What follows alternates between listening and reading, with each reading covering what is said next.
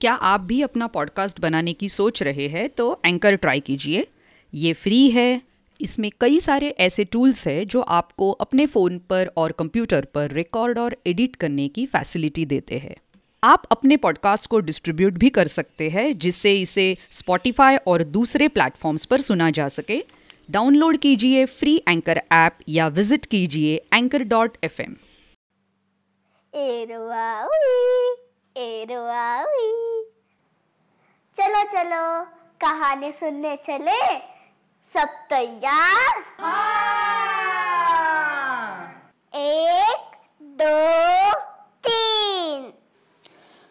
जब आलसी रघु मामा ने ये कहा कि वो अपनी आराम कुर्सी में बैठे बैठे जोखिम भरी लंबी यात्रा कर सकते हैं तो अमीश और सोनी अचंभित हो गए।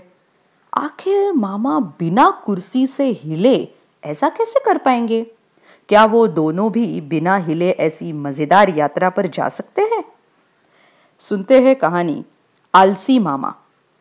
ओरिजिनल इंग्लिश स्टोरी लेजी मामा बाय विद्या प्रधान। हिंदी में अनुवाद किया है विभा लोहानी। चित्र बनाए हैं रोहित केड़कर। ये प्रथम बुक्स प्रकाशन की पेशकश है। टक टक ठक ठक। अम्मा ने दरवाजा खोला। रघु मामा। अमीश और सोनी दरवाजे पर खड़े व्यक्ति को देखते ही खुशी से उछल पड़े।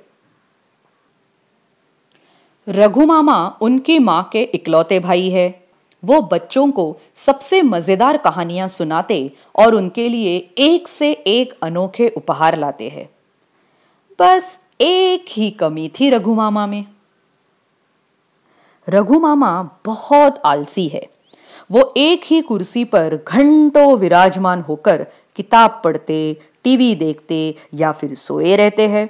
वो घर का कोई काम नहीं करते हैं और तो और बाजार से साग सामान लाने भी नहीं जाते। अम्मा उनके इस आलसीपन से तंग आ चुकी है। तो रघु, अम्मा बोली, इस बार भी छुट्टियां अपनी खास कुर्सी पर बिताने का इरादा है?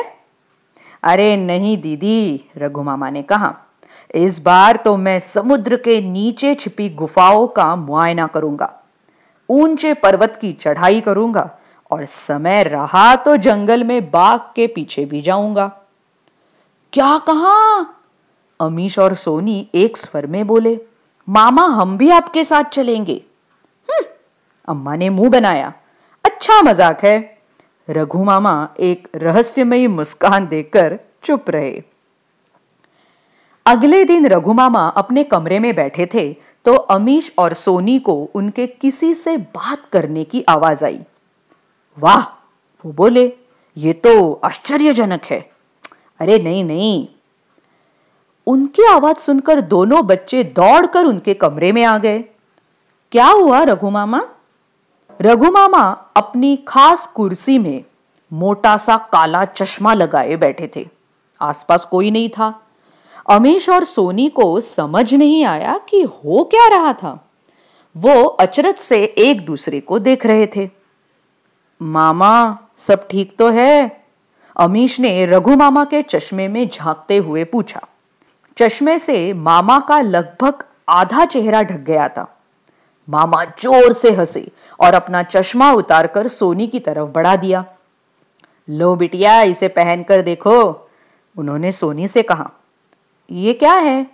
सोनी ने पूछा। चश्मा इतना भारी था कि उसे दोनों हाथों से पकड़ना पड़ा।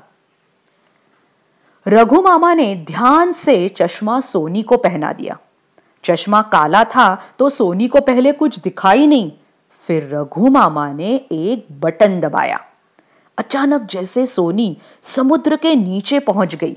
उसके चारों ओर रंग बिरंगी मछलियां तैर रही थी। उसने बाईं तरफ देखा तो एक बड़ा सा समुद्री कछुआ था।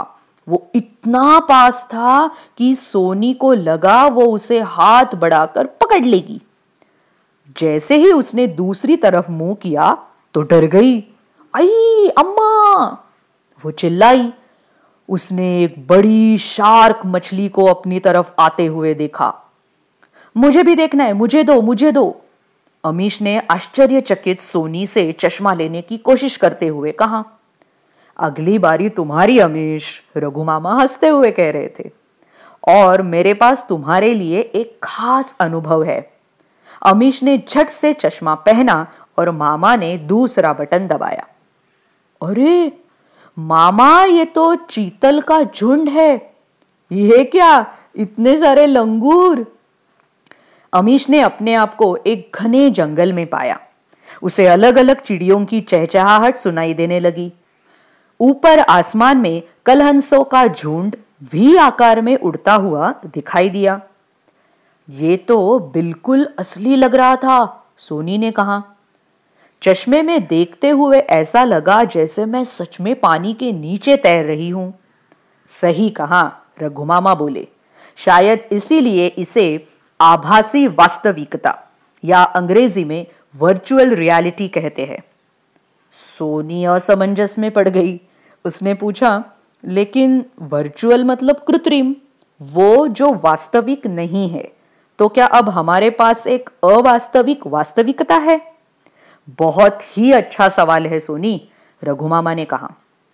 हम इसे आभासी वास्तविकता या वर्चुअल रियलिटी या संक्षेप में वीआर इसीलिए कहते हैं क्योंकि ये हमें वास्तविक होने का आभास देती है। इससे किया गया अनुभव लगभग वास्तविक होता है। बचाओ, अमीश चीखा, ये बाघ मुझे खा जाएगा। रघु मामा हंस पड़े। घबराओ नहीं अमीश, तुम बिल्कुल सुरक्षित हो। ये तो ऐसा है जैसे हम कोई पिक्चर देख रहे हो। ये तो पिक्चर देखने से भी बढ़िया है, सोनी ने उत्साहित होकर कहा। बिल्कुल, रघु मामा बोले। जब हम सिनेमा हॉल में फिल्म देखते हैं तो स्क्रीन या पर्दा हमारे सामने होता है, पर वीआर वाला खास चश्मा पहनने पर ऐसा लगता है कि फिल्म हमारे चारों ओर है। तो क्या ख्याल है, गर्मी की छुट्टियों में मेरी तरह वर्चुअल रियलिटी का मजा लेना है? रघु मामा ने पूछा।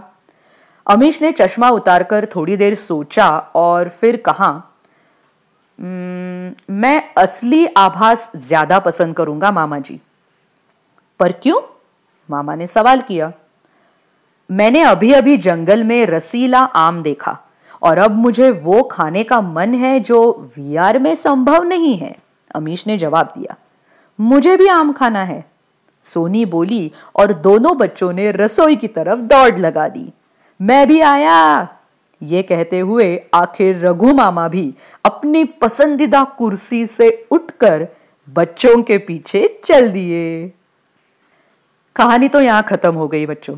अभी वर्चुअल रियलिटी यानी कि वीआर के बारे में कुछ खास बातें। वर्चुअल रियलिटी शब्दों का इस्तेमाल सबसे पहले 1983 में यानी कि 1983 में दमे ब्रॉड्रिक द्वारा रचित विज्ञान कल्प कथा जुडास मंडल में किया गया था। विज्ञान कल्पकथा मतलब साइंस फिक्शन। वर्चुअल रियलिटी बहुत ही प्रभावशाली कंप्यूटर से निर्मित है जिससे ये चश्मे जितने छोटे स्क्रीन या पर्दे पर थ्रीविम यानी कि 3D आभास प्रस्तुत करते हैं। वीआर चश्मे में खास तरह के सेंसर्स लगे होते हैं जो आंखों की गति वो घुमाव भाप लेते हैं।